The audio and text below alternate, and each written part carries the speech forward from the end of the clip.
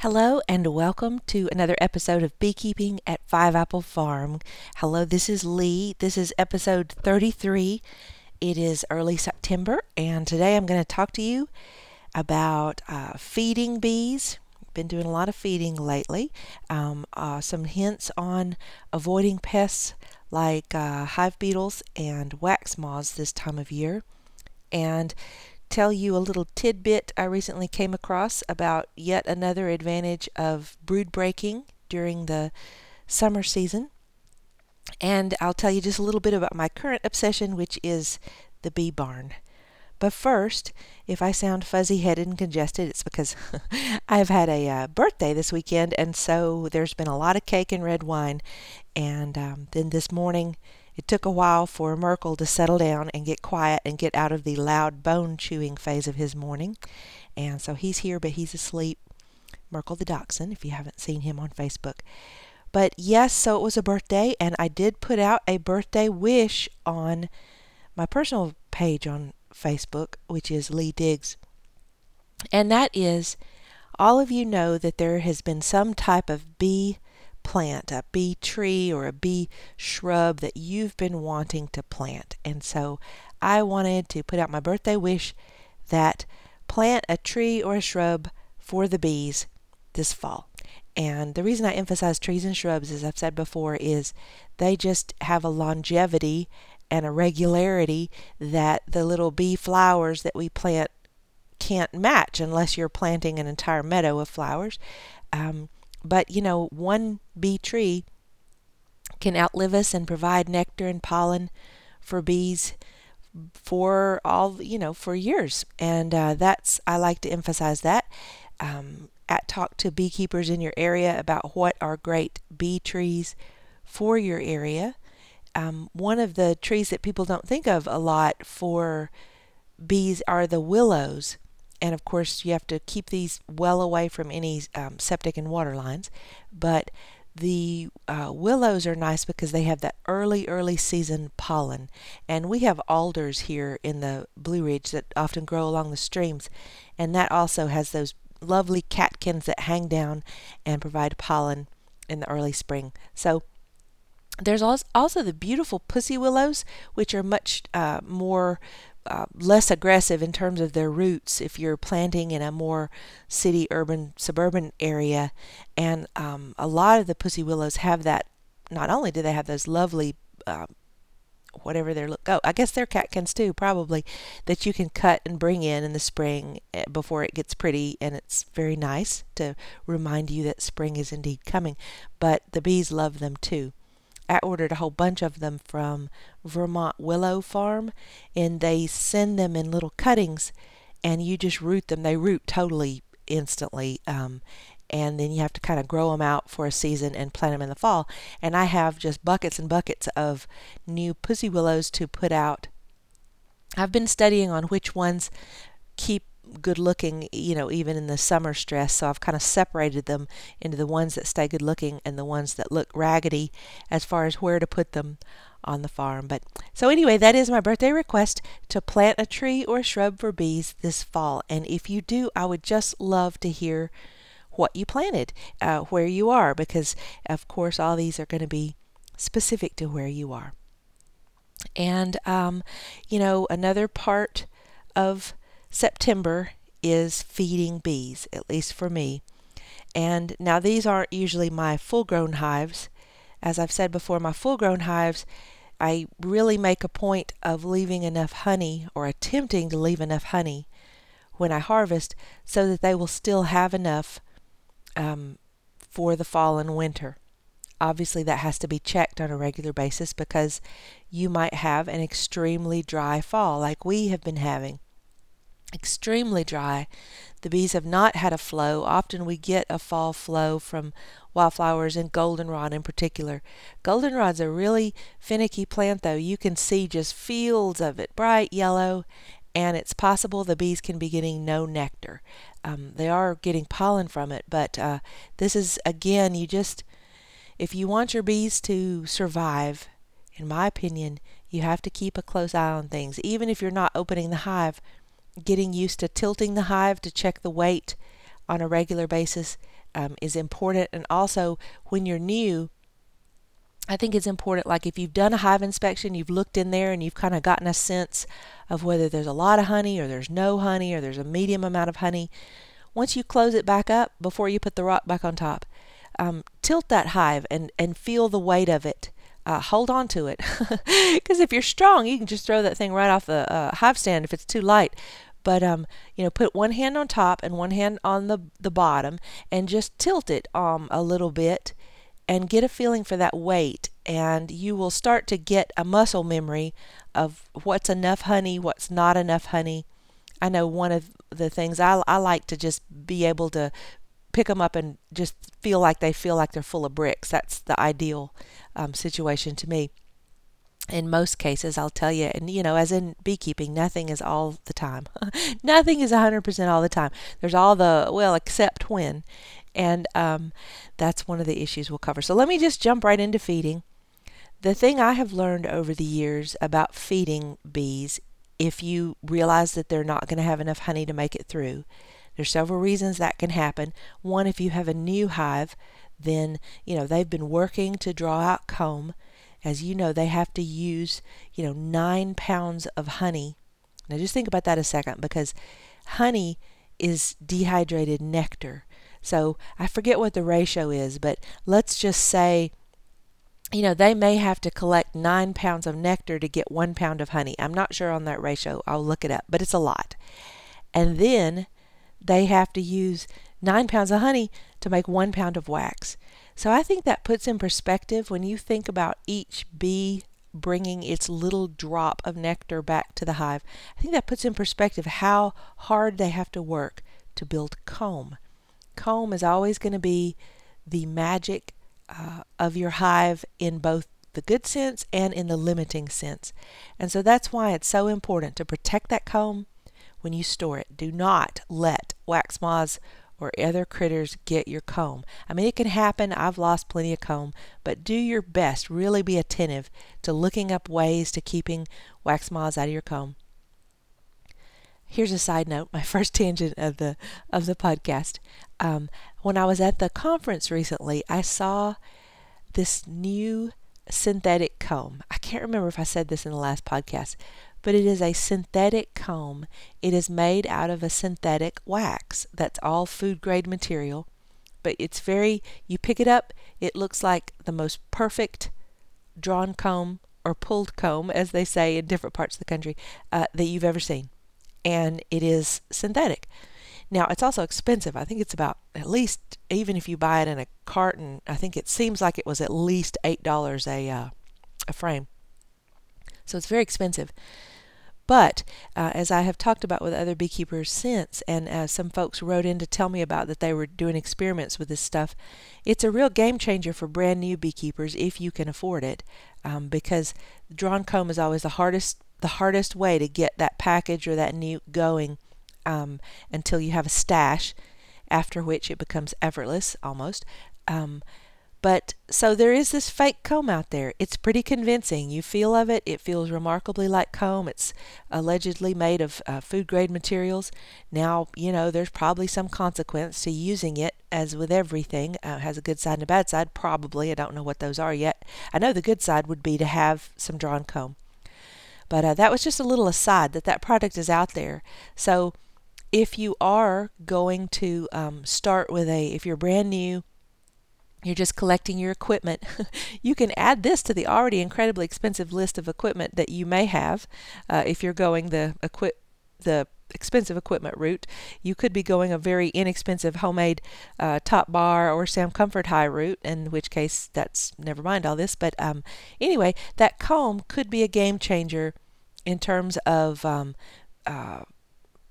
making split. Well, I started saying making splits, but if you're making splits, you probably have a hive that is going and has enough comb to do it.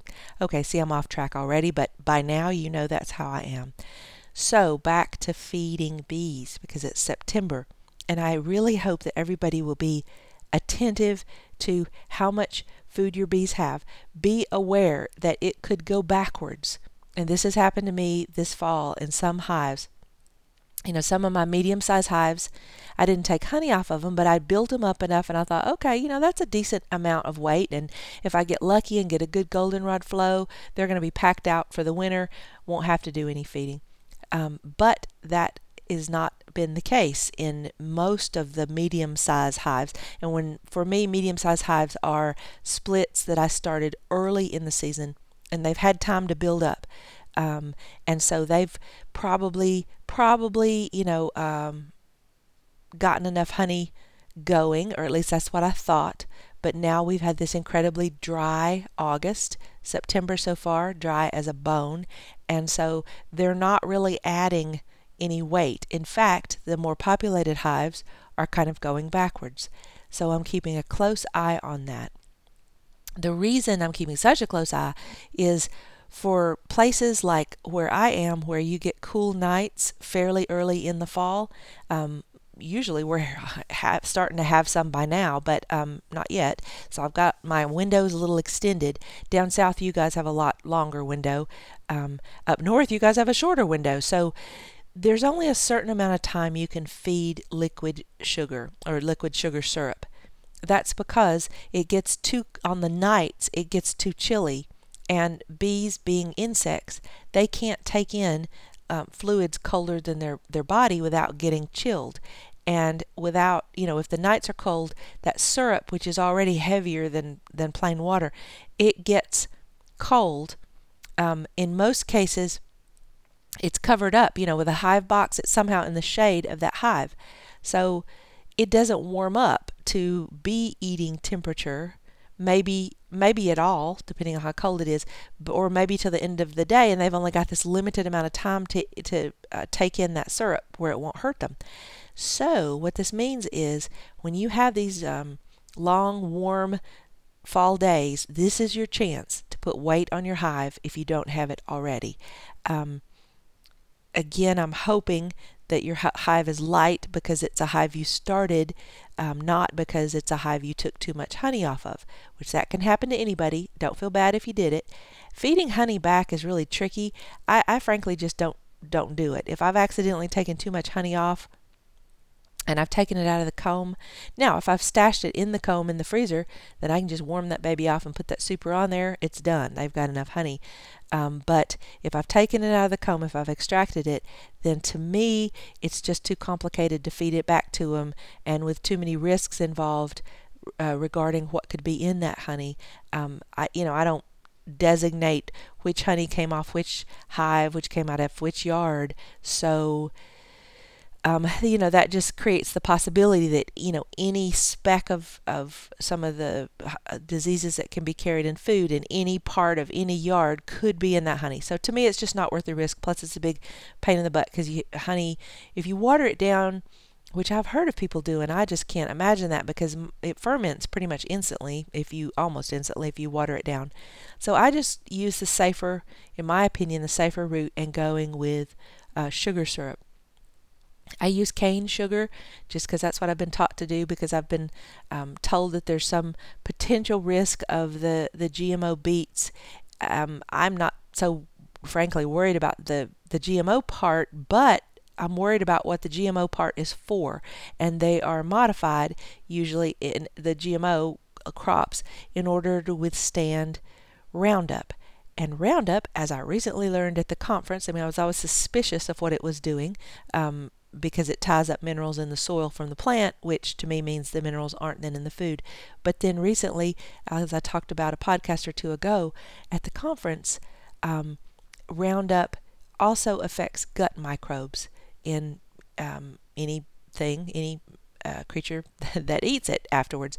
And so I just don't want the Roundup residue in GMO beets having any potential impact that I can avoid on my bees' gut microbes, because that is critical to their survival. So that's why I use cane sugar. But do whatever you do and try it out and see how it works for you.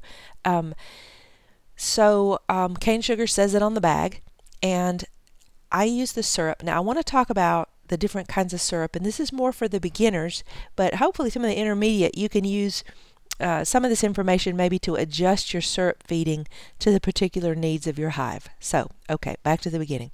Syrup feeding. you're going to be mixing it with water. Typically, people either mix syrup, sugar syrup, 1-to-1, which is 1 portion of water to 1 portion of syrup, or 2-to-1, 2 portions of sugar. Let me say that again. 1-to-1 is 1 portion sugar, 1 portion water. 2-to-1, 2 portions of sugar, 1 portion water. And when I say portion, since these are ratios, you can do it either by weight or volume. And to be honest, this is not rocket science. The bees can adjust within a certain range, so don't get all tied up on weighing things. If the bag says 4 pounds of sugar, and you want to use 4 pounds of water, ballpark it the best you can. One of the handiest things anybody told me is that a solo cup, these are the full-size solo cups. I almost said red. I don't know why. We always get red. But the full-size, picnic plastic solo cups weighs 1 pound. I mean, not the cup, but what you put in it. If you fill it up with sugar, it weighs about a pound. If you fill it up with water, it weighs about a pound. It is close enough. It is really fun to take, like if I have a small bag of sugar and I'm just doing a pitcher full for something, you can take that 4-pound bag of sugar, and then if you're doing 1-to-1, take 4 solo cups full of warm water and mix it. Stir it real good. If you're doing 1-to-1, you can mix it by hand or hand mixer. The kind you use for cakes, your spouse is probably not going to be happy with that sticky sugar syrup on it. I have found it's much better to use the little paddle that you get at Lowe's to mix a 1-gallon can of paint on my cordless drill. And that thing, you have to watch it because it will slosh it right out of a small container, but go slow at first till you see how high the wake is. But those mix great. 1-to-1 mix, you can just shake it in a jug, and 1-to-1 will mix, but 2-to-1 is harder. I don't really want to mess with a bunch of boiling water in this type thing, just for speed, and I don't want to have to wait for it to cool and all those lazy beekeeper reasons.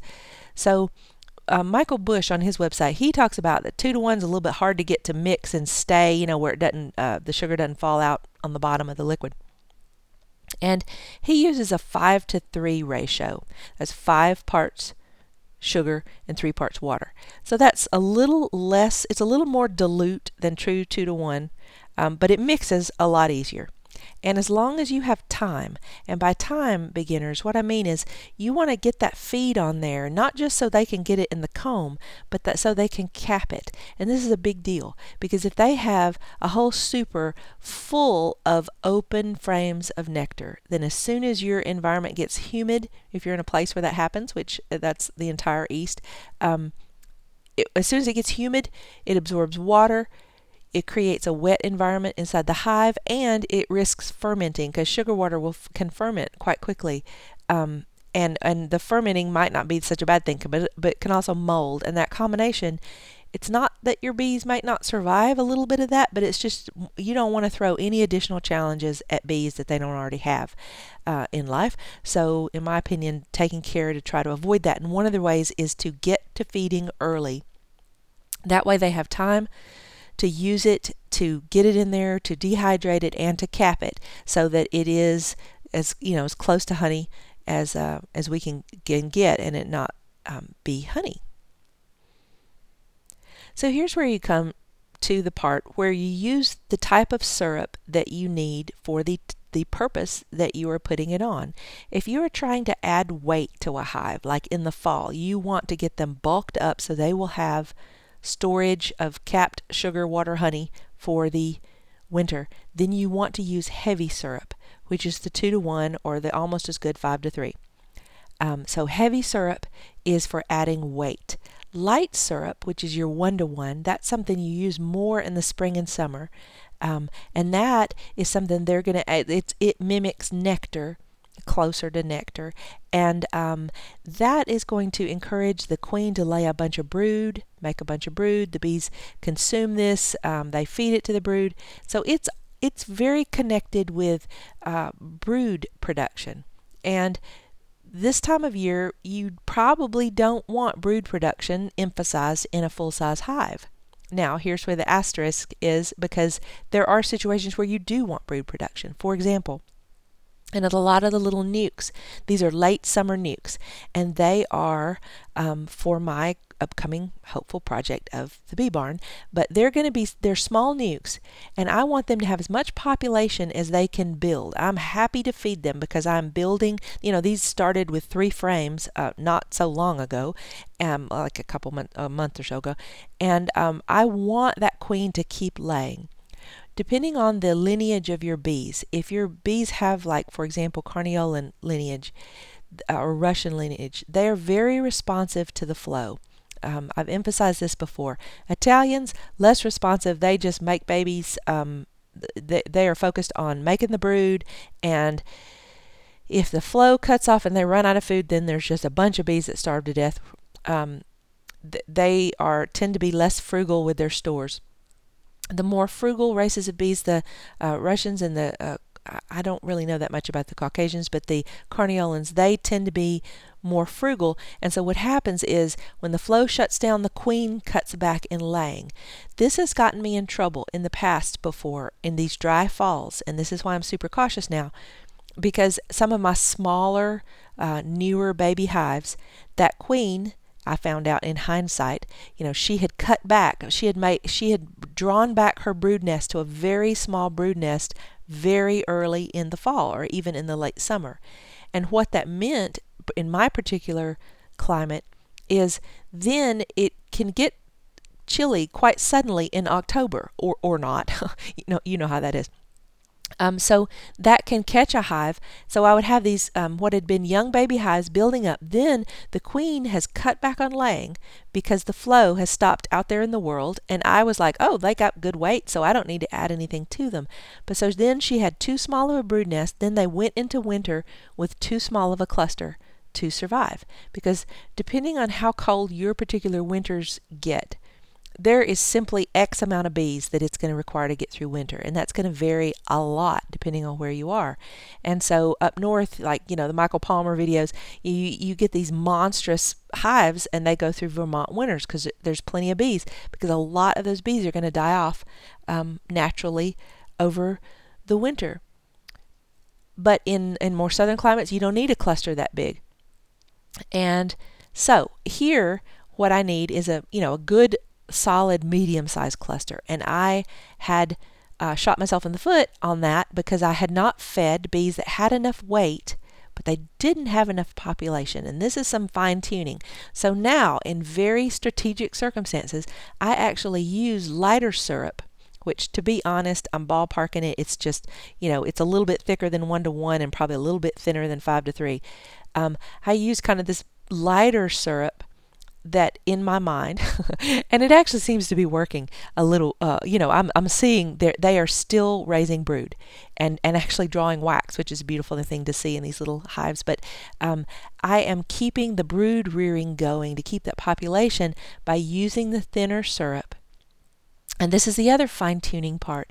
When you are feeding for brood rearing, then you are doing what I refer to as trickle feeding.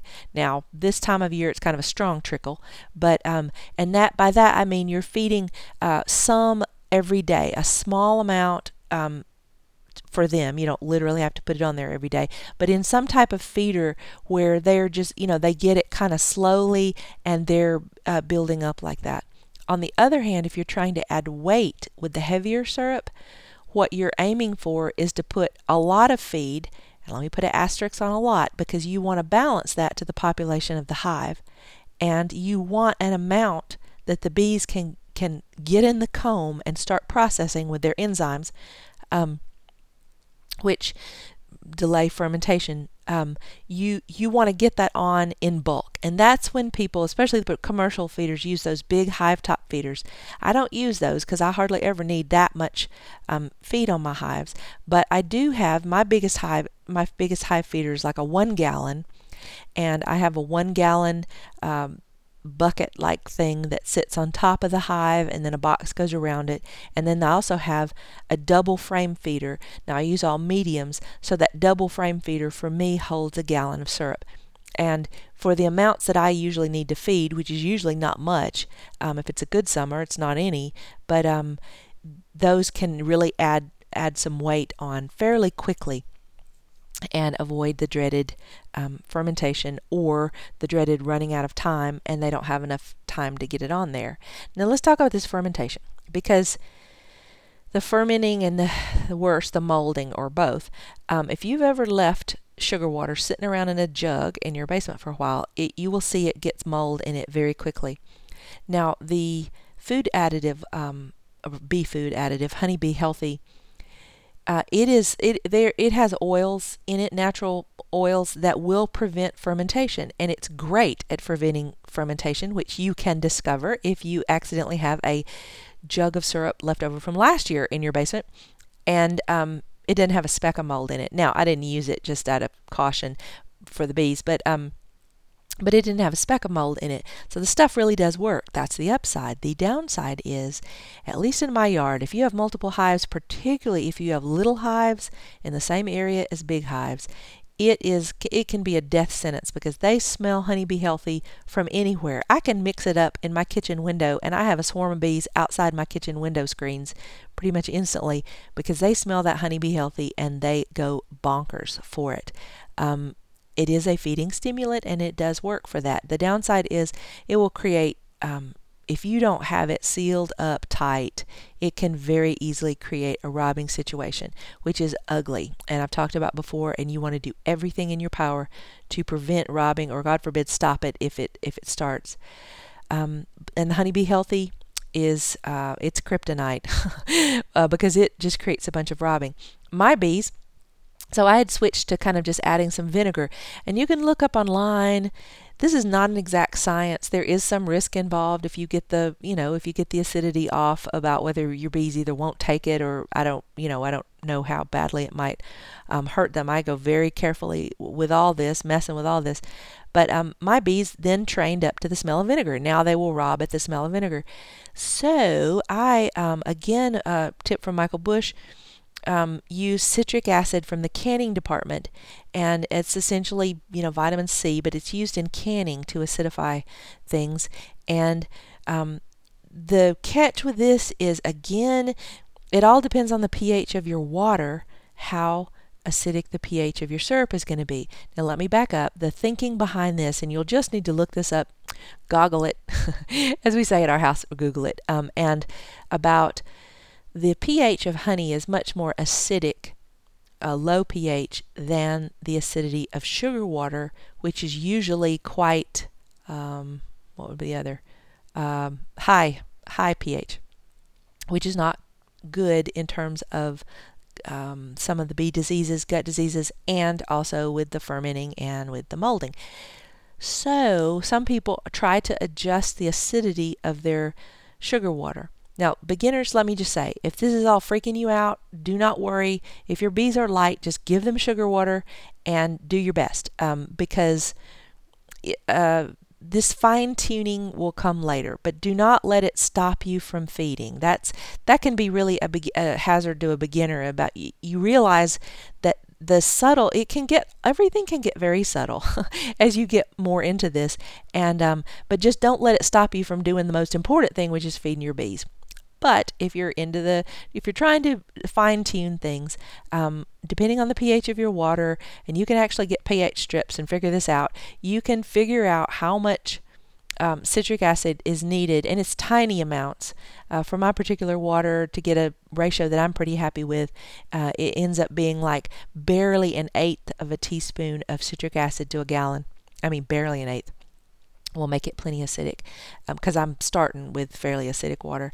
And so anyway, that's one way. If you look up acidifying sugar syrup for bees, and just start doing some reading, you'll find more than you ever wanted to know. And again, with the feeding, you want to avoid dripping any. You want to avoid any spills. You want to be very careful about this. So get your syrup into jugs or whatever it takes for you to be able to accurately get it in the feeder without spilling any. And the type of feeder is totally up to you. Again, it depends on what you're trying to do. If you're trying to keep them laying, then or if it's a little tiny hive, all the feeders I like. Well, first of all, the basic, first of all, do not ever use the entrance Boardman feeders for feeding sugar syrup in the fall. In my opinion, this is kind of just begging for all kinds of trouble, and it's because it's too close to the entrance, and that's too hard for them to fend off all the things that want that sugar water. What I prefer is any kind of feeder where any intruder or robber would basically have to go up into that, would have to fend off that entire hive of bees to get up to the feeder in the top.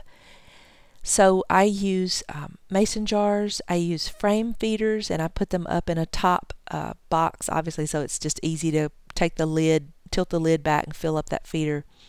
And then what you want to make sure on that is that you have sealed up your top entrances. Now again, nothing easy in beekeeping. I also want to be aware that my bees still have good ventilation. So I use the little number 8, I believe it is, bee hardware cloth or even window screen, and cover the slot on the inner cover with thumbtacks and window screen or hardware cloth so that I can actually leave ventilation but without allowing robbers in. This may be, too much trouble, and if you know your bees, then you know what you need to do. But the basic thing for beginners is to avoid leaks.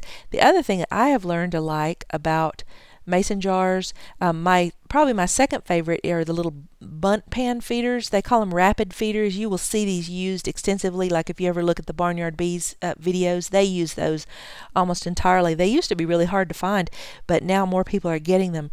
And they look a lot like a bunt pan with a plastic thing that, well, you'll have to look at them online, but they have two plastic pieces.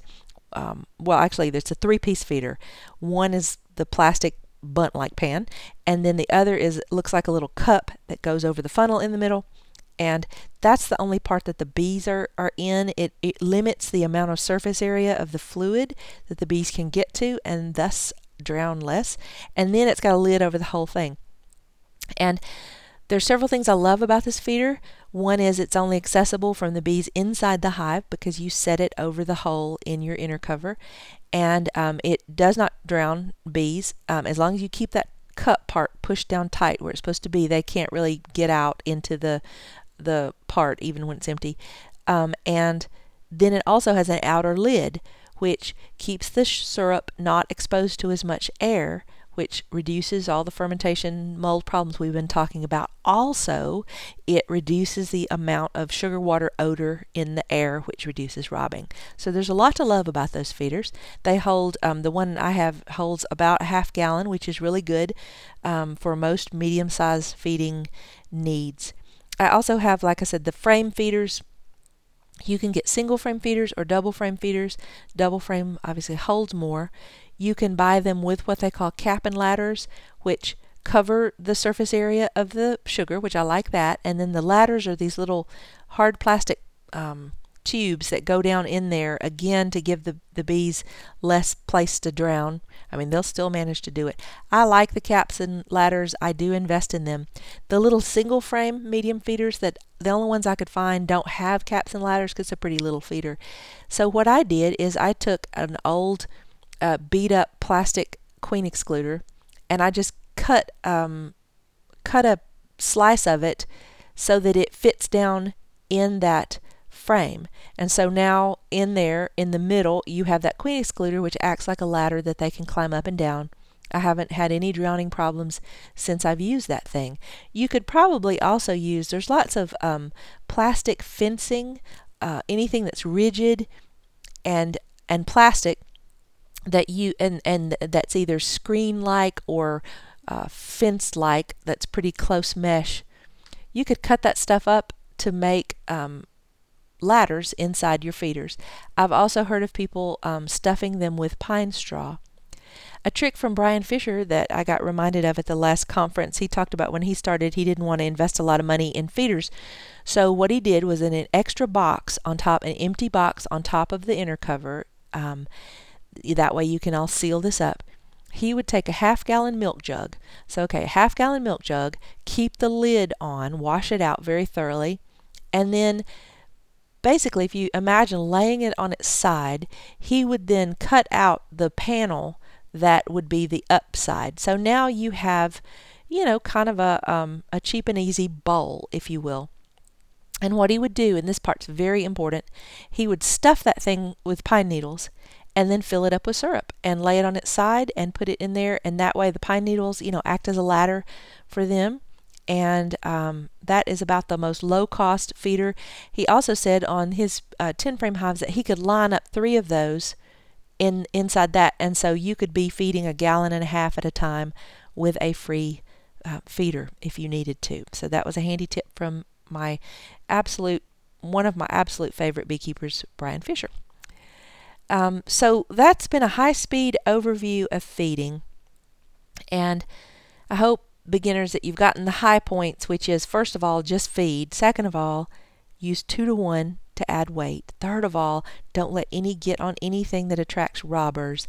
And also, very important, just use some type of feeder where that robber would have to run the gauntlet of that entire population of bees in order to get to it. So do whatever protecting you need for that.